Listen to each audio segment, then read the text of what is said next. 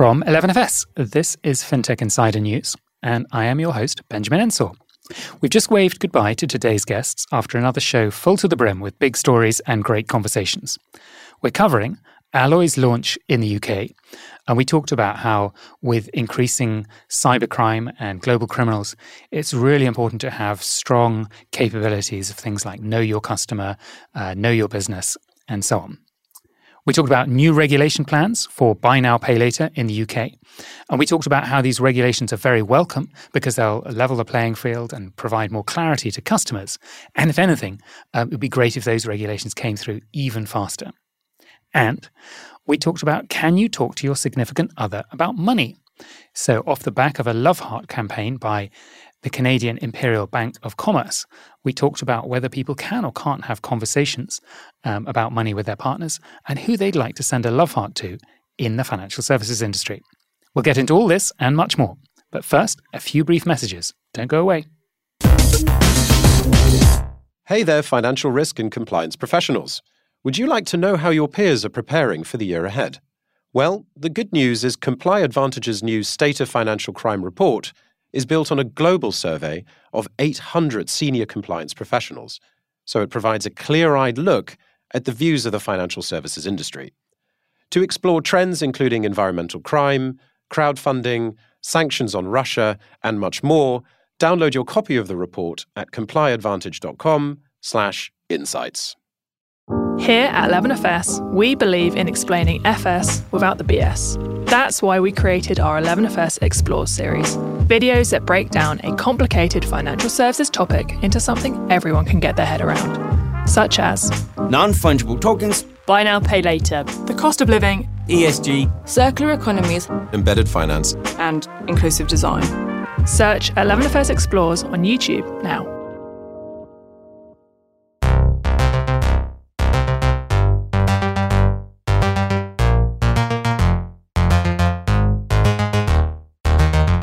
Welcome to episode 708 of FinTech Insider. I'm Benjamin Ensor, Director of Research and Strategy at 11FS, and I'm joined this week on FinTech Insider News by some great guests to break down this week's biggest stories in FinTech and financial services. First of all, I am joined by my co-host, who is sitting next to me in the studio, which is always nice, Amy Gavin, Strategy Lead at 11FS. How are you doing, Amy? Hi, Benjamin. Looking forward to talking through some good stories today. Got some great guests too, so should be a good show. Without naming any names, are you working on any interesting projects at the moment? Yes, working on a project for a global card issuer that's very closely related to fintech and how fintechs are, what they want to see, what they need, what they expect. So we're interviewing a load of fintechs to find out more about their jobs to be done at the moment. So that's super interesting. Fantastic. Okay, well, first of all, we have a welcome return to FinTech Insider for Edwina Johnson, Head of Global at Alloy. Welcome back to the show, Edwina.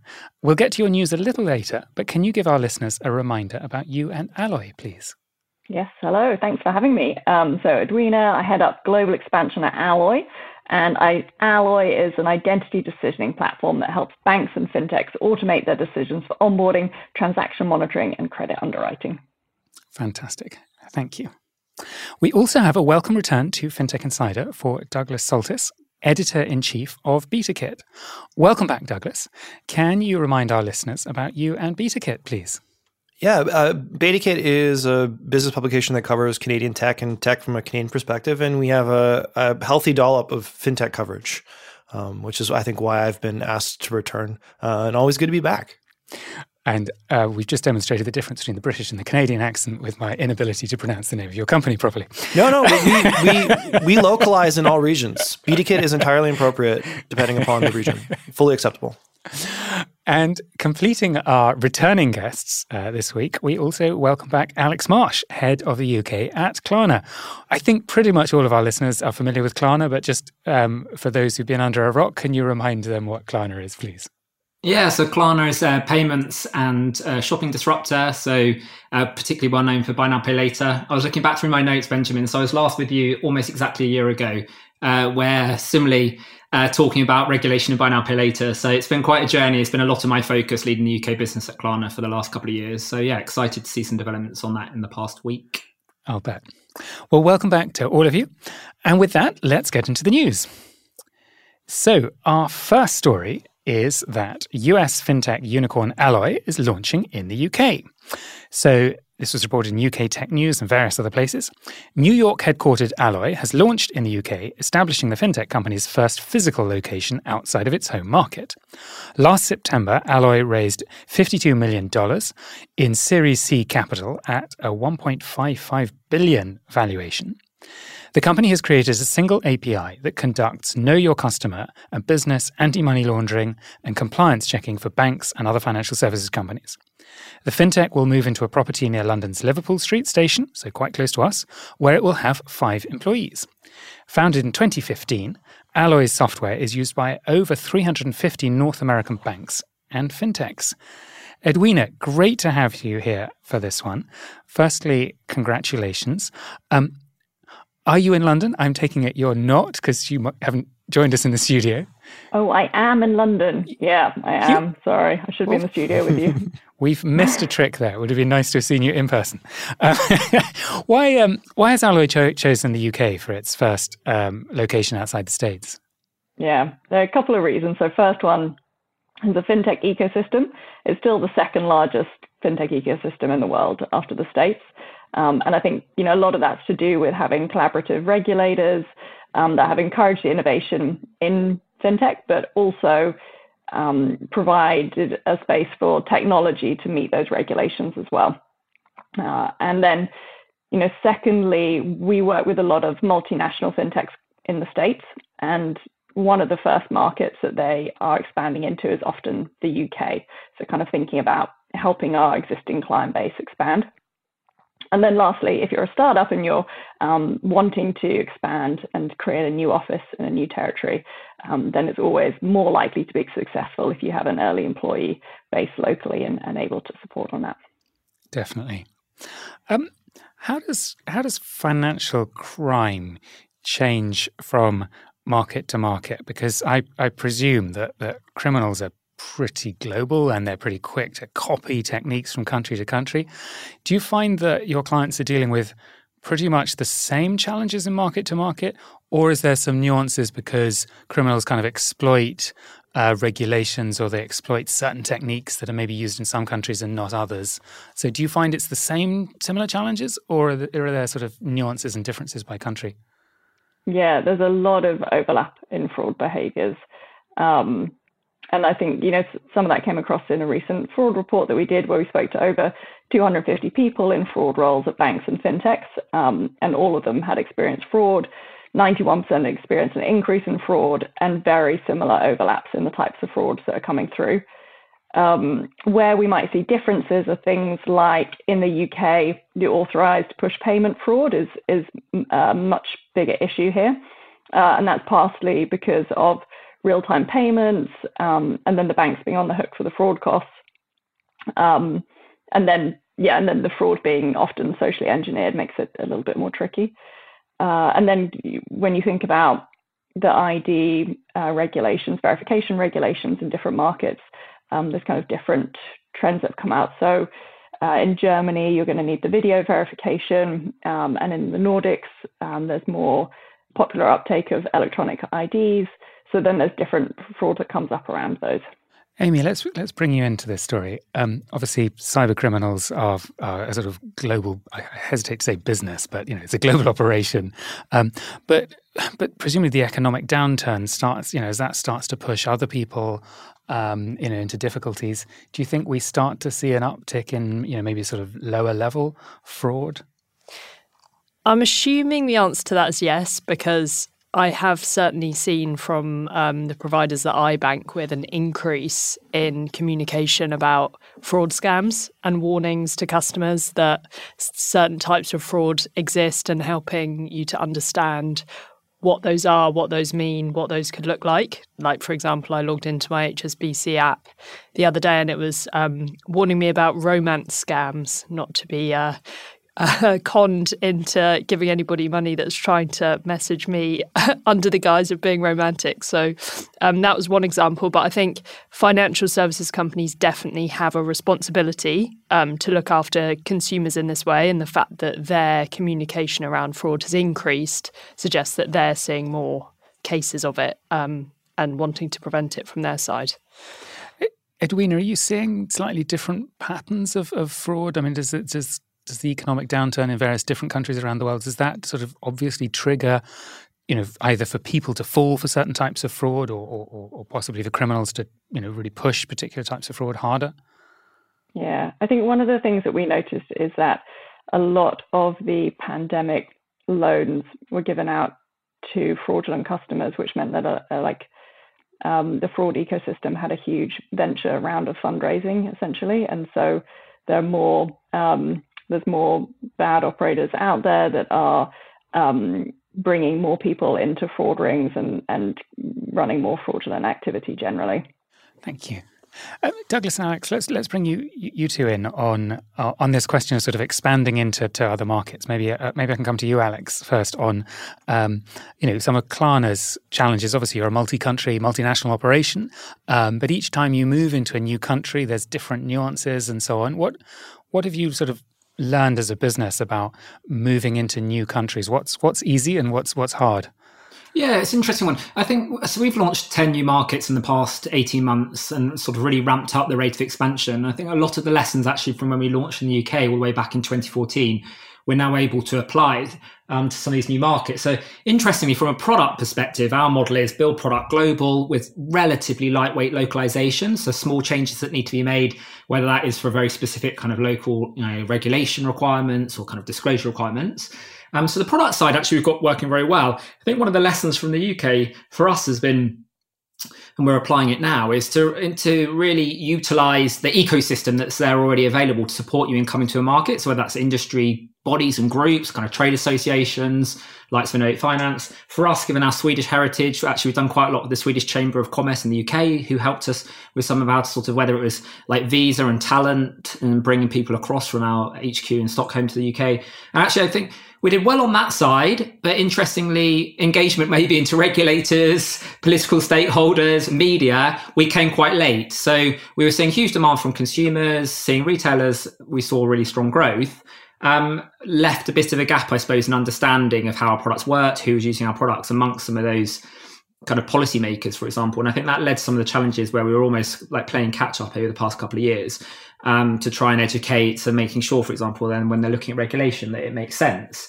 And so going to new markets, that's been something where we're engaging a lot earlier with those groups to make sure they really understand who we are, what we stand for, and the value that we're bringing to people, within that new market or country. So definitely would recommend that to others and utilize groups that can help you build those relationships with policymakers quickly. So rather than kind of, calling, as a new brand, new name that never, haven't heard of, things like industry groups can be amazing for that, where they've already got that network. Fantastic. Douglas, you've got some world-class tech businesses and fintechs in Canada, firms like Shopify and so on. What lessons have you seen from either from Canadian fintechs sort of trying to expand or succeeding in expanding overseas, or from other businesses sort of launching into Canada from other markets? Have you seen patterns of success, patterns of failure? It's certainly patterns, not necessarily of success. I think, and I being on the podcast in the past, speaking to this, I think the lesson for Canadian fintech recently has been to not expand overseas or to quickly pull out as soon as possible because it's not gone well for them. I think in the last 2 years, we've seen both Wealthsimple and Clearco completely remove themselves outside of the overseas market. I think Clearco is still operating across North America, Wealthsimple just in Canada. I think for a couple of reasons, mostly because many of the fintechs here are looking to mirror services that are offered elsewhere in the world. And I don't think there's been a long history of a great pathway or pipeline to expand into new markets. So I think what we've seen more here in Canada is global fintech players. Actually, I think wrote a story last year about Klarna coming here and expanding a tech hub in Toronto, like I guess almost a year to the day, strangely. It seems to be a much easier pathway to enter the Canadian market. I think predominantly because Canada is so desperate for competition here when it comes to a variety of financial services. So for Canadian fintech unicorns here, we've been mostly seeing a pulling back for a variety of reasons we get into. Like, I think the global macroeconomic conditions have definitely caused issues, but we're mostly often tracking a variety of global players coming into Canada and offering services that aren't just matched here. Really interesting. Edwina, I want to bring this story back to you for the sort of final bit, because we started by talking about fraud, but of course that's only part of what you do. Which of the services that you offer, which ones do you think are going to be most immediately successful or most appealing to some of the sort of businesses in Europe? I mean, is it the sort of anti-money laundering capabilities, the compliance checking, the know your customer, know your business? What's your sort of instinct or hunch or fact about which services are proving most relevant to customers on this side of the pond?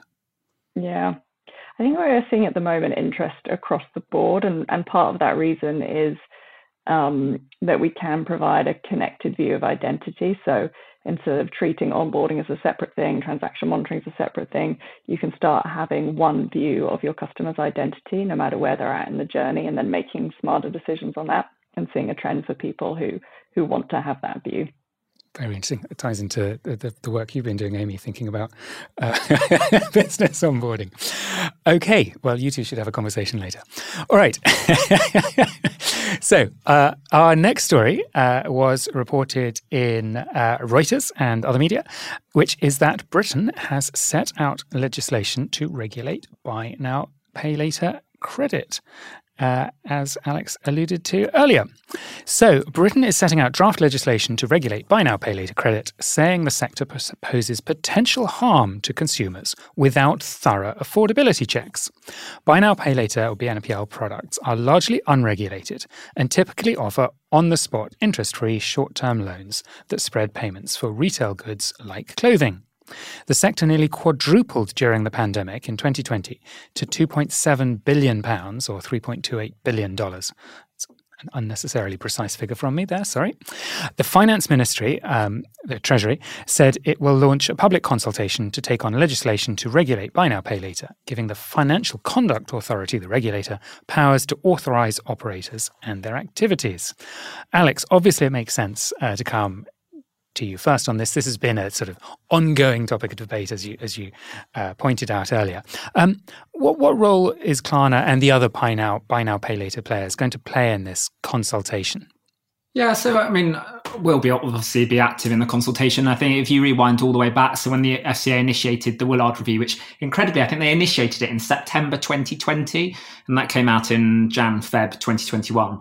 And I think, to be fair, that set the tone for what has been, both from the Treasury and the FCA, 2 years of very close engagement, and really taking on board the view of both disruptors coming in like ourselves, but also incumbents, industry groups, consumer groups. So I think that has been a positive over the past couple of years. And Klarna, this next stage now, where it's getting down into the detail of the specific rules, will be continue to work closely with Treasury and the FCA. I think it's been an element of frustration for many, the timescales that this has progressed to. But I think ultimately this isn't, creating new regulation for a product like this. You're not doing regularly. So to get it right, I think is important. So, we'll be responding. And I think largely, having been through it, the draft consultation, I think it looks pretty sensible and, very much in line with what was issued back in the summer of 2022. So it sounds like you're saying you broadly welcome it. You just almost want it to be faster, but yeah, I mean, I've been very clear. I think for us, ultimately, I think regulation for these products, I think if you look at the past couple of years, what's almost been muddled at times and often in the media has been the regulatory standing of the products. So the fact that, yes, products at the moment that are short-term credits are under 12 months interest-free, they're not regulated at a product level. And don't fall within the Consumer Credit Act. There are other rules and regulations that apply, whether that's financial promotions, contract terms, but specifically Consumer Credit Act doesn't apply to these products. Now, that has been muddled with, are these products good or bad for consumers? And do they drive are they helpful for consumers? Do consumers have good, outcomes using these products? So I think this step of, progressing the regulation, I think will be a positive, because I think it will bring credibility to the products, but also then confidence to consumers ultimately. And having ultimately for a consumer, whether you choose Klarna in the checkout, whether you choose, an 18-month interest-bearing credit product in the checkout, or utilize your credit card, for example, I think to have the same protections, for example, if something goes wrong, so the right to refer your complaint to the Ombudsman, absolutely a consumer should have those same protections. And they're protections that we can't give to our consumers until the regulation is in place. So again, that for us is why we've been keen for this to progress, because we've made lots of product improvements, where we haven't waited for regulation, but there are some where we are reliant on the regulation, the kind of rules to be in place to give those protections to our customers. Yeah, it makes sense for all sort of consumer lending to be broadly equivalent in the way it's regulated. Amy, let's bring you in. What did you think of this story? Yeah, I think the point you make, Alex, about bringing more confidence to consumers is an important one, and that will hopefully be an outcome of this consultation and the effective regulation that happens as a result of it. I think there have been quite a few developments recently from various firms around better reporting of customer information to the credit bureaus, and I know that Klarna has been involved in that along with others, and I think that move that the providers are making towards better, protections of customers without the need for the regulation or sort of being proactive about it is a really positive thing. And another story I was reading about the other day was the buy now, pay later provider Zilch working more closely with the debt charity StepChange as another really good example of a proactive move towards, buy now, pay later has potentially had some damage done to its reputation in recent months due to the press, but actually the whole industry is shifting towards a more having consumers' best interests at heart. So I think it should lead to positive change here for consumers. Yeah, it's interesting, because I think all the way back to when Chris Willard issued his report, and I think the report was very good, actually, really thorough and really detailed and based on data analytics plus kind of insights for understanding the products. But his point was very clear at the time to providers: don't wait for regulation. Get going, get moving. And if I think back, if you look at the market over the past 2 years, I think two areas. I think you're spot on, Amy. One area that's massively progressed is the credit reporting. That's been the bane in my life, trying to push that along over the past couple of years. A lot of work that's been required, to be fair, by the credit reference agencies to get that, the mechanisms in place, to get the product structures in place to accept, our customers' data so it can be reflected in their product, their credit file, and that they've progressed that now. We're sharing data now with Experian and with TransUnion. And then the second part, where again, I think the FCA have done a good job alongside the ASA, has been to kind of improve the standards of financial promotion, so marketing essentially of these products too, and setting out, what their expectations are to make sure that it is, clear, it's fair, it's not misleading. And I think providers have responded. So much clearer checkout disclosures. Everywhere you look in a buy now, pay later ad in the UK now, it will say it's a credit product. So anyone who says, I was always a bit confused about credit products, understanding it's a credit product. Ultimately, when we asked our customers, 95% of them understood they had to repay it, and that's essentially their definition of credit. But that aside, in the question, did they understand it was credit? People obviously don't fully understand what credit means: credit versus debt versus borrowing versus a loan. But that is very clearly disclosed everywhere now. So I think there have been a lot of progress. I think the last step is to get some of the essentially regulatory or legislative protections in place. So Section 75, so sort of essentially buyer's protection that comes with most credit products, and then also FOS referral rights. And we went to the FOS. I've been to the FOS 3 times in the past 2 years to ask whether voluntarily we could essentially fall within their jurisdiction, because that is possible. But unfortunately, they weren't able to support that for various reasons. I would think, to be fair to them, the fact that they were aware this would be coming through regulation, so there's they've got to balance their priorities. But really happy that that's progressing, and now it's just keep momentum going ahead of this now much fated regulation day that they've referred to in their consultation. Doug, how is this conversation playing out in Canada? Are you having the same kind of debates that we've been having in the UK and have been going on in many other markets too? Yeah, I wish that one time when I come on this podcast, I could say that Canada is leading a conversation, but it appears as though every time I join it, I have to say, yes, we are doing this, but it's much slower and further behind. So again, this has been a point of conversation. Of course, I think where we are on that is we're not even at the point of regulation yet. We're at the point of kind of observing, and there are being arguments made towards this along the same line, like, please do not regulate buy now, pay later as if it were a credit card. We've seen an explosion in Canada with buy now, pay later. I think it topped just over $9 billion US last year, which was a pretty significant growth spurt. We've also seen like other players exit the market. So it's some frothy competition. I believe like Zip came in and dipped right out. But I think where we are, and this is a function of like relative to the UK and other markets around the world, we just do not have the infrastructure set up to quickly regulate, and we don't have the sandboxes to allow the innovation to easily play. Like we have no open banking structure here to allow sharing of consumer information that would make this easier, right? So individual agreements have to be signed. Like we're just so much further behind. So that this conversation is happening here, but it's at the I would guess the advocacy stage, while our Financial Consumer Agency of Canada is still closely monitoring this development. I wouldn't expect Canada to lead on this. We'll probably wait and see what drops elsewhere and then match that. I don't think I've spoken to a Canadian in fintech or financial services in the past 2 years without them bemoaning the lack of progress on open banking. I would say stay tuned. A beta kit might be running a story in the next week or so that will just reinforce how far behind we are. But I know we just ran a story yesterday on some information. Basically, like investment in Canadian fintech dropped almost $6 billion in 2022. So it has been a rough year and a half period for Canadian fintech. And again, we're still dealing with the same structural problems. So much of this would be happening so much quicker if we had the sandboxes, the frameworks, if open banking was delivered to allow that innovation to happen. Because to Alex's point, I think companies do not want to wait because they've been waiting for almost a decade now. So yes, we are having these conversations, but we're further behind. And I would say the Canadian government, when it comes to a regulatory standpoint, it really very much enjoys taking a wait to see approach to see what other markets do and then applying that. We're currently having that conversation right now when it comes to AI regulation, following the US's lead and trying to push forward our own bills. Edwina, I want to bring you in because you haven't had a chance to chip in on this story. Obviously, you've got a lot of expertise in things like sort of affordability, know your customer, and so on.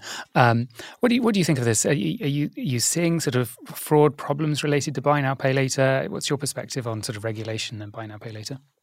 Yeah, so I definitely echo the others' conversation in terms of if there's not the regulation in place, there's going to be innovation that's caused by other things, either by commercial opportunity or by a pain point.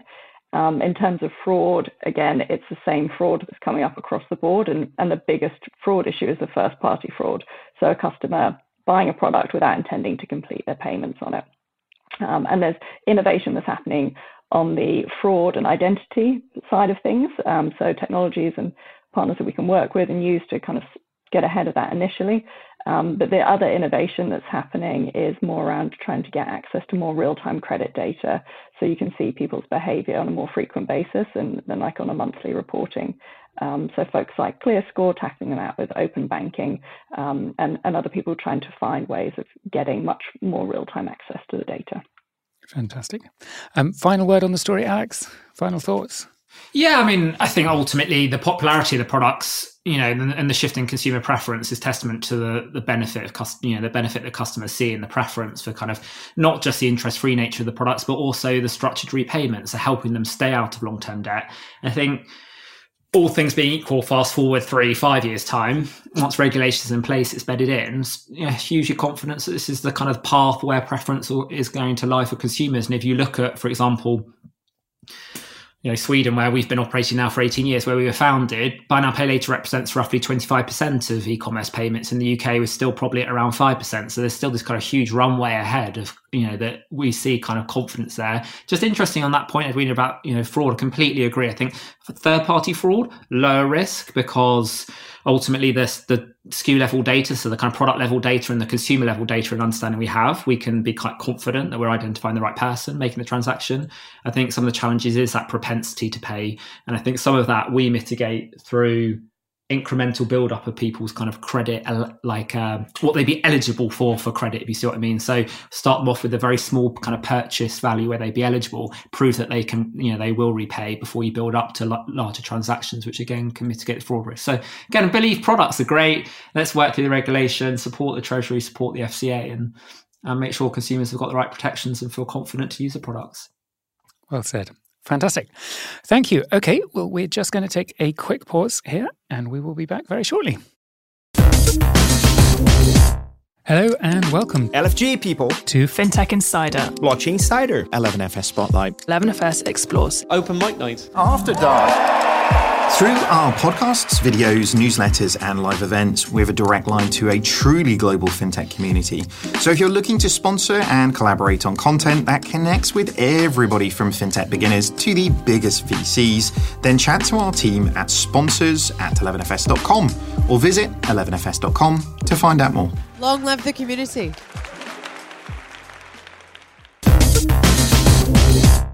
Welcome back. Before we get on to the next half of today's news, a quick reminder to have a listen to the latest episode of our FinTech Insider Insights show. My colleague David Barton Grimley is joined by expert guests from Pine, Proportunity, and Digital Cat Consultancy to discuss the possibility of a super app for buying a home.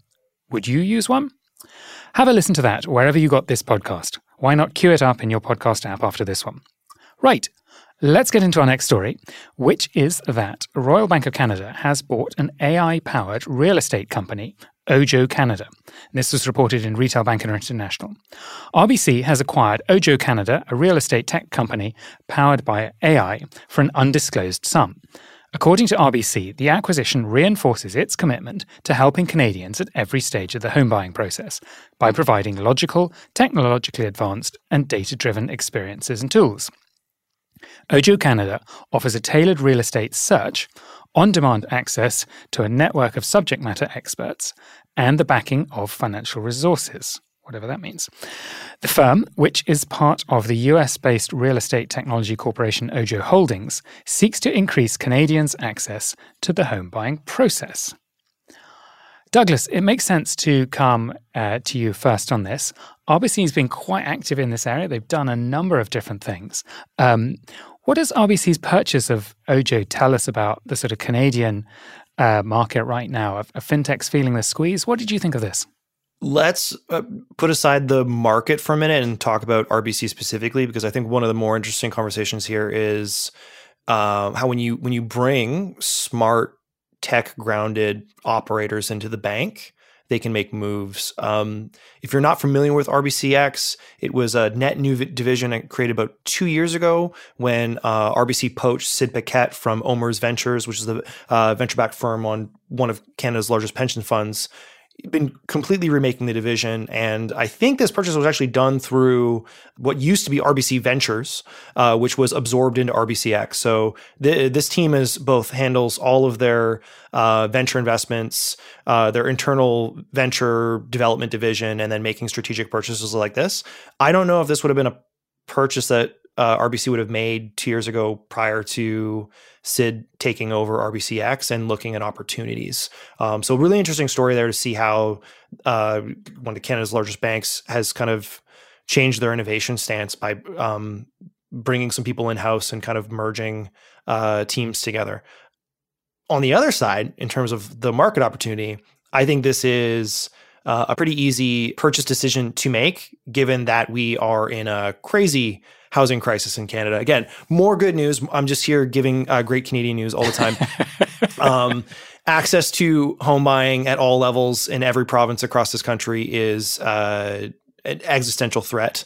And I think we've seen other Canadian fintechs, prop techs in this space pivot. We broke a story recently about Properly kind of moving out of their home purchase guarantee and things like that. They're downscaling because of what's happened to the market here. I think this is a smart pickup by RBC saying we can buy this division. We can leverage, to our conversation before the break, all the consumer data that we have because we're one of the big 5 banks in Canada, and we can make this product more viable and a nice feather in our portfolio. So usually in downturns in the tech space, if you have a checkbook, it's a great time to be an investor and a buyer. And I think this is a reflection of both that, what's happening in the market, but RBC having the people on the ground to kind of make these moves and have the buy-in to make the purchase. And just for listeners who are not familiar with the sort of home buying market in Canada, you sort of talked about the sort of crisis and this, what exactly is happening in the Canadian sort of housing market at the moment? Well, we haven't built enough homes for like 25 years. And the speculative purchase of real estate in our two of our 5 largest cities, I guess you have 3 if you go Toronto, Vancouver, and Montreal, has been to the point that the federal government actually outlawed for 2 years the foreign purchase and ownership of net new real estate because I am podcasting in the east side of Toronto right now in this rental home that I will exist in until the end of my life because it is impossible to find anything on the market to purchase. And it's some of the most expensive real estate in the world, let alone North America. So that created a boom time opportunity for prop tech 2 years ago. But as the bubble has burst a bit, it's created a situation where these companies have looked to dramatically pivot because there's no inventory, there's little purchasing power, and the prices are such that they just can't find the deal flow.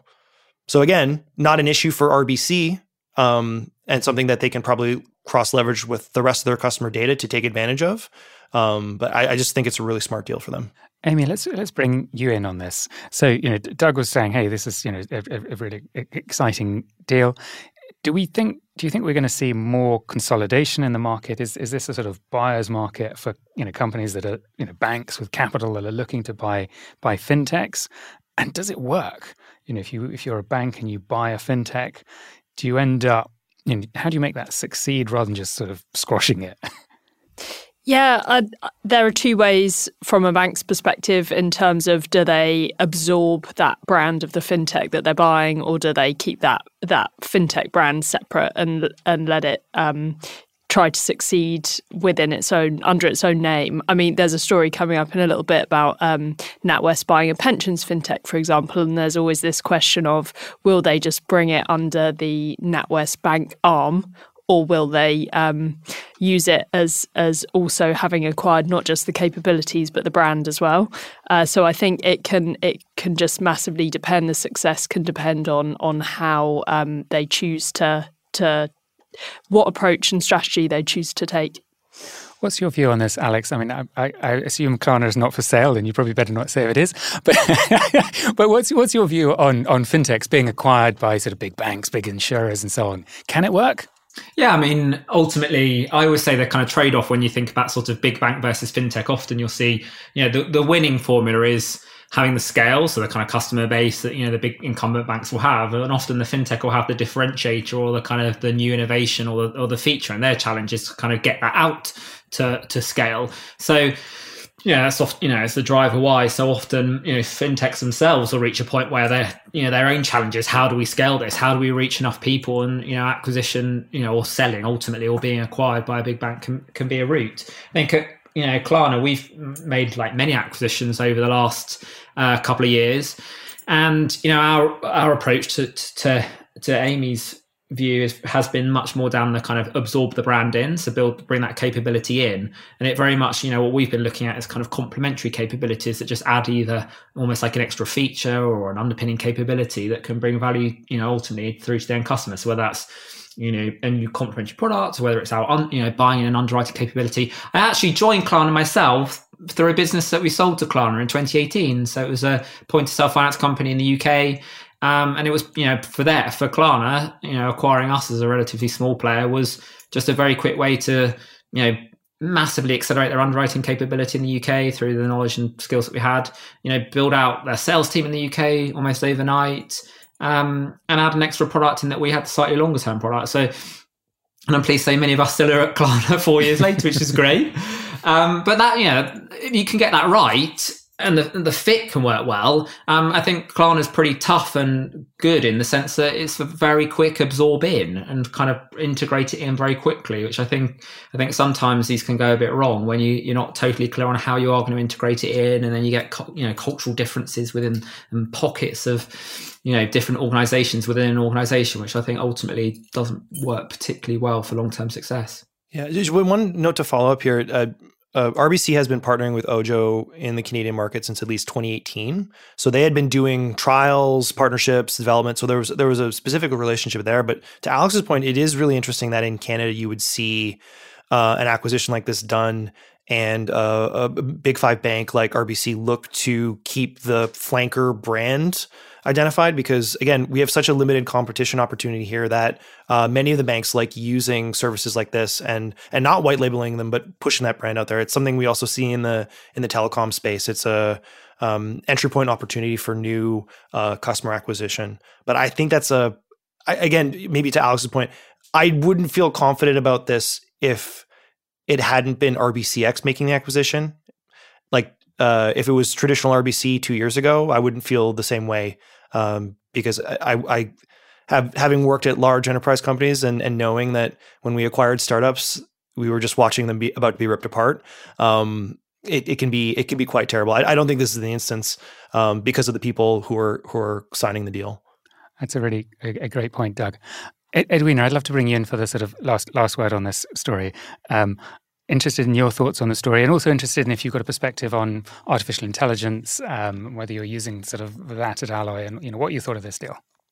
Yeah, we are not using artificial intelligence at Alloy, but we have a chance for our customers to do that and then pull that into our systems. So, but yeah, I think it's always impressive if you can pull off a successful acquisition and keep a strong brand. So Alex, it was just really impressive hearing the track record at Klarna.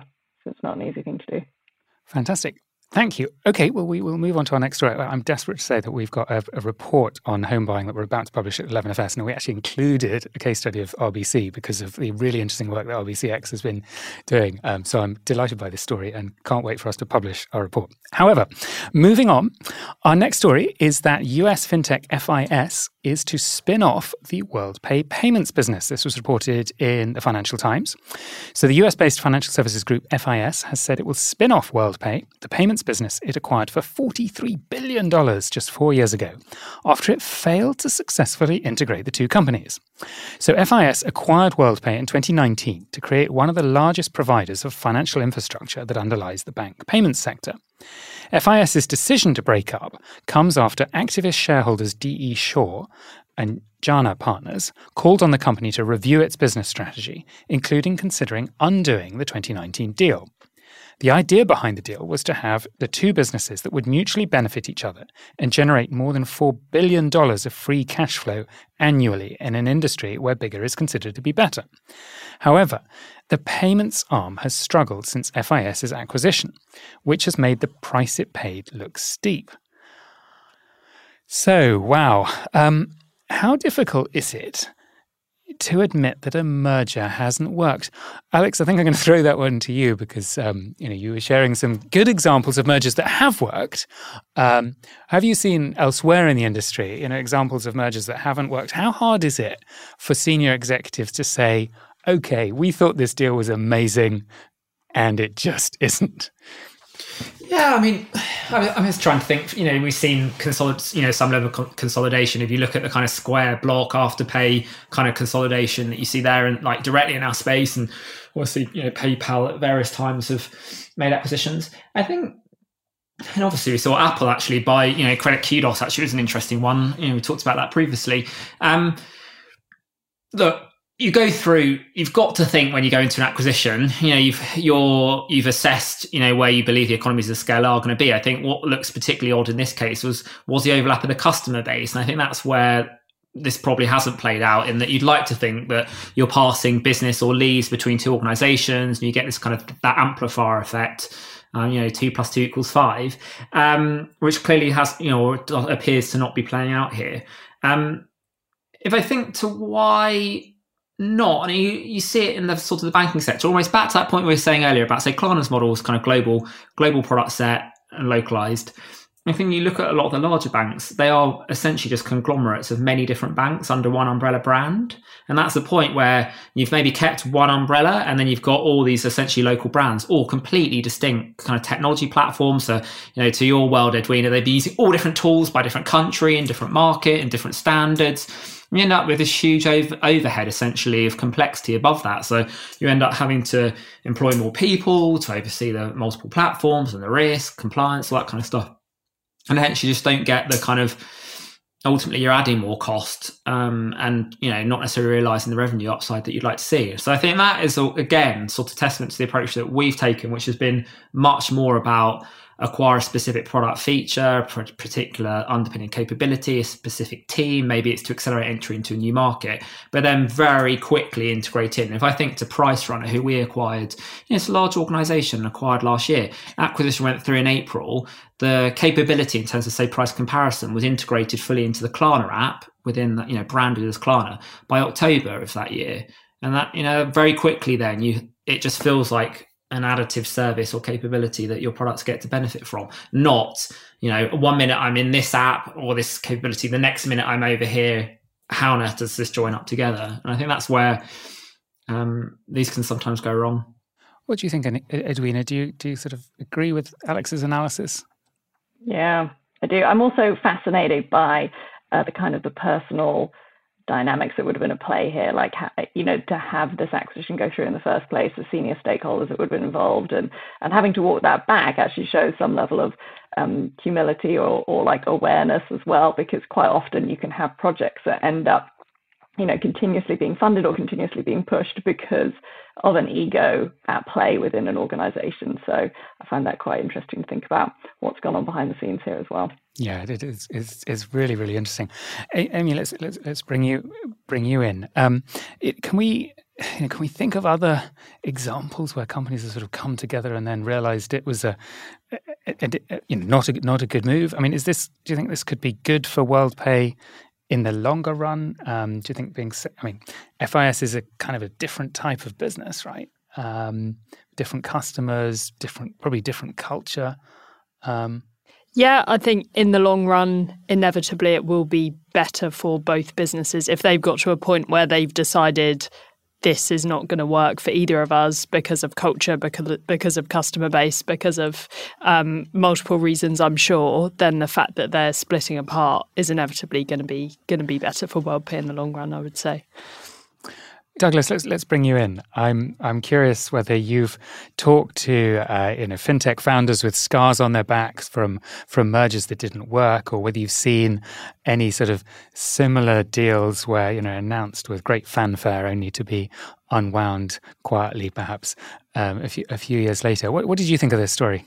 Well, does Twitter count as one? Like, I know that's not fintech, but I think we're watching that in real time, like a little bit of buyer's remorse. I would say, in the Canadian fintech space, again, because of the competition considerations here, oftentimes challenger banks, fintech startups don't have access to the payment rails. They don't have banking licenses. They often require some sort of partnership with the major banks here to even offer services or compete. So I think that is the source of the scarring more than deals gone wrong, because the incumbents have all the leverage. I do know there was a National Bank acquired a majority stake in Flinks, I think 2 years ago. And Flinks offers data sharing and customer information scraping, because again, we don't have open banking. And I think that's been pretty successful on both sides, because there's been a private open banking movement in Canada where the major incumbents are doing interesting acquisitions or partnerships there. I don't think we've seen anything as major as this where it's walked back, but I think Alex hit it on the nose before on what we were talking about in the previous segment. Like, is a really good example of how things can go wrong if you don't do the diligence, if you don't understand the ultimate intention of the integration of the partnership. And to Edwina's point, like if it's an ego thing, which you can see happen at large banks sometimes, where it's the home run swing to justify a share price or desire to get into a new market and not thoroughly thought through. I just keep going back to how this is the exact opposite of the Ojo example that we were just talking about, where it's a multi-year partnership. They obviously knew at RBC how this was a net new customer value for them or offered a greater return for their existing customers, and they had the historicals for it. So they're able to pull the trigger there. I don't think they were swinging on hope there to hit a home run. And it can go really wrong if you're not doing the diligence.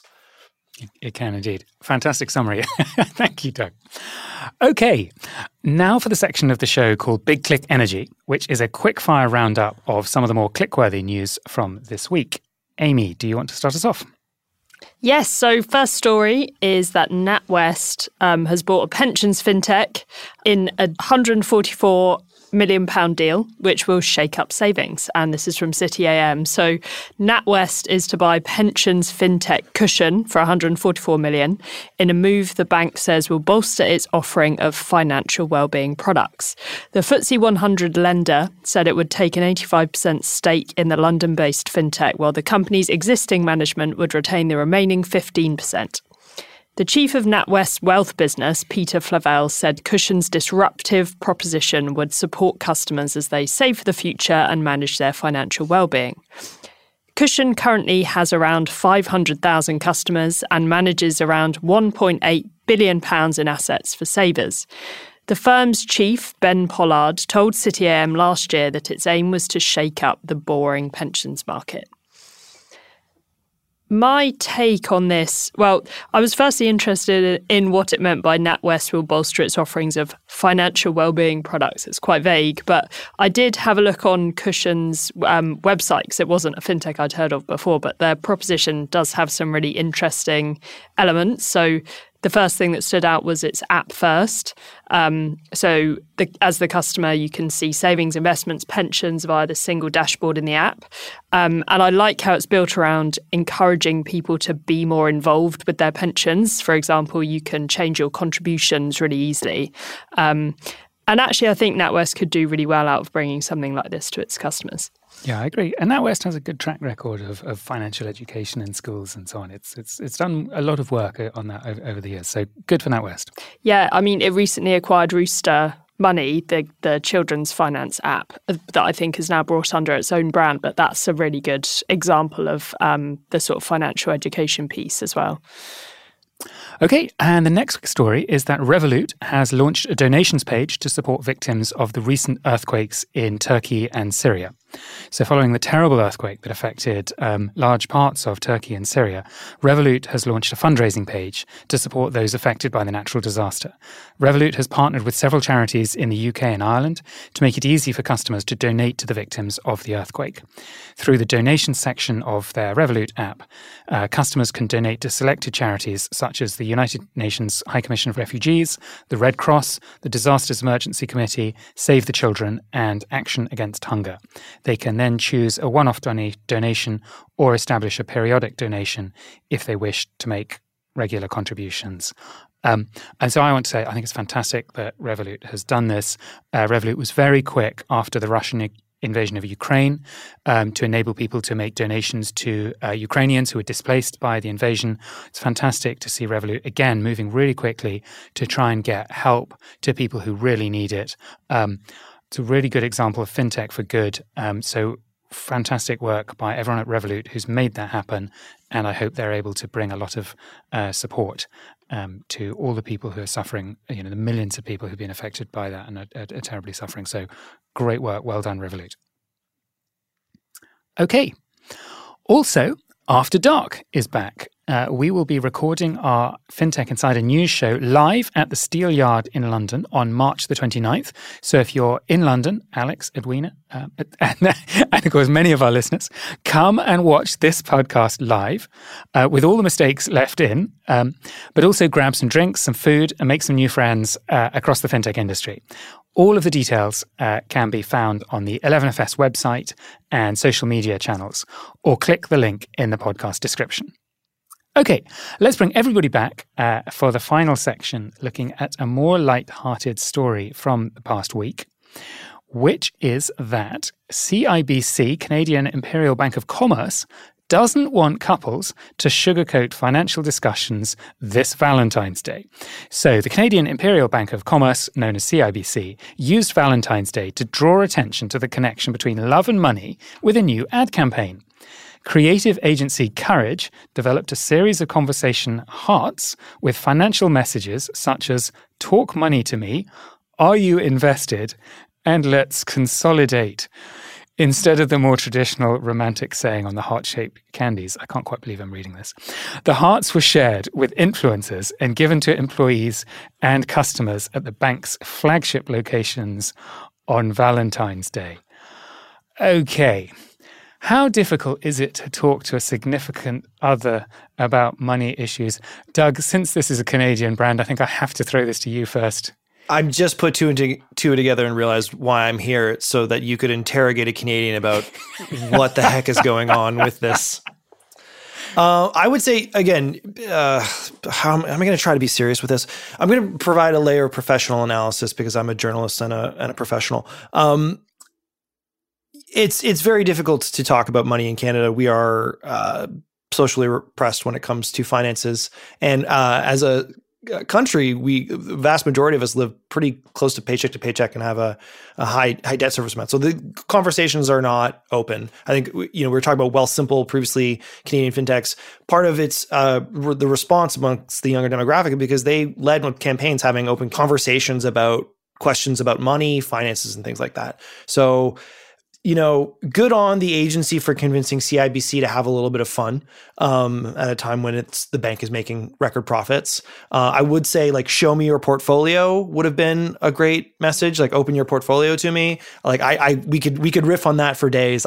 Sorry, I can't provide any serious analysis to this. I apologize on behalf of all Canadians and most Canadian banks.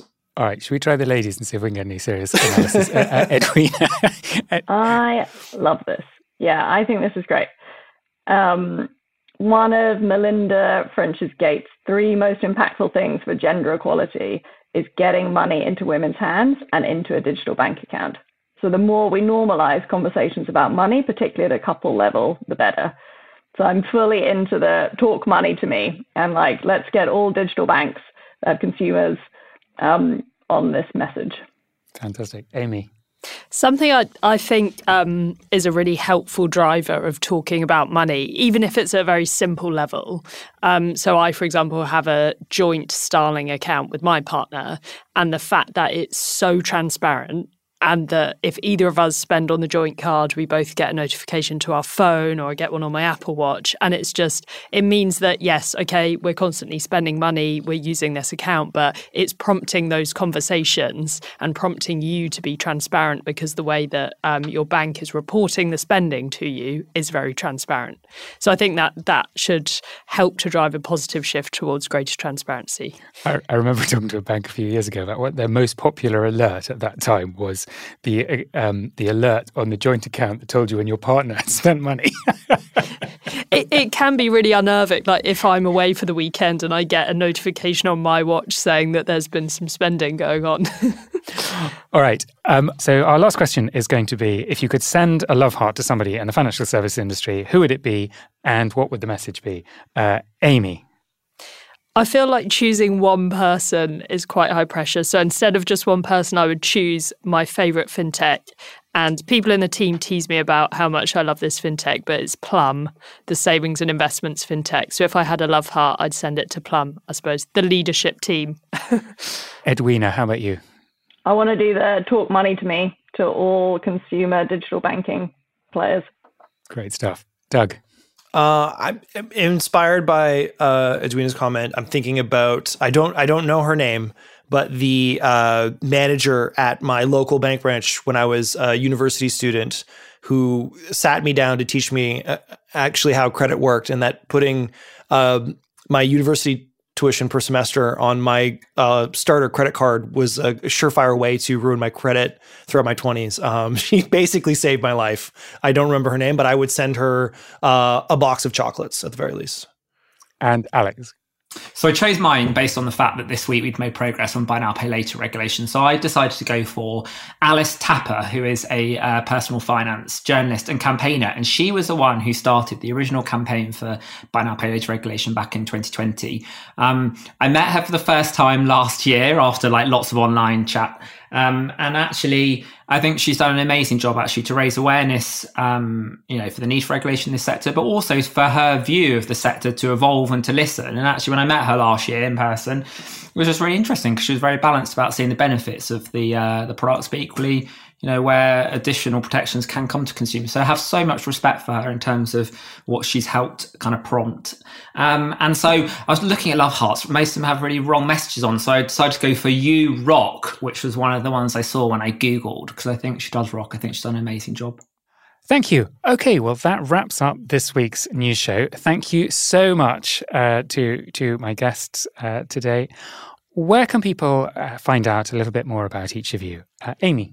It's LinkedIn for me, Amy Gavin. Douglas? You can read my works on betakit.com or check me out at Tron on Twitter while it still exists. Maybe check out our FinTech newsletter. Edwina? LinkedIn as well, Edwina Johnson. And Alex? Yeah, LinkedIn. So Alex Marsh or ADG Marsh. There's another Alex Marsh in America who's a porn star. So I use DG quite a lot as in my handles. Alex DG Marsh. Well, that's awkward. Thank you. And as for me, Benjamin Ensor, you can find me on LinkedIn or at 11fs.com. And thank you all so much for listening. I hope you enjoyed the show today. Please join the conversation on social media or email us at podcast@11fs.com to let us know what you want to hear about. Thank you so much and goodbye.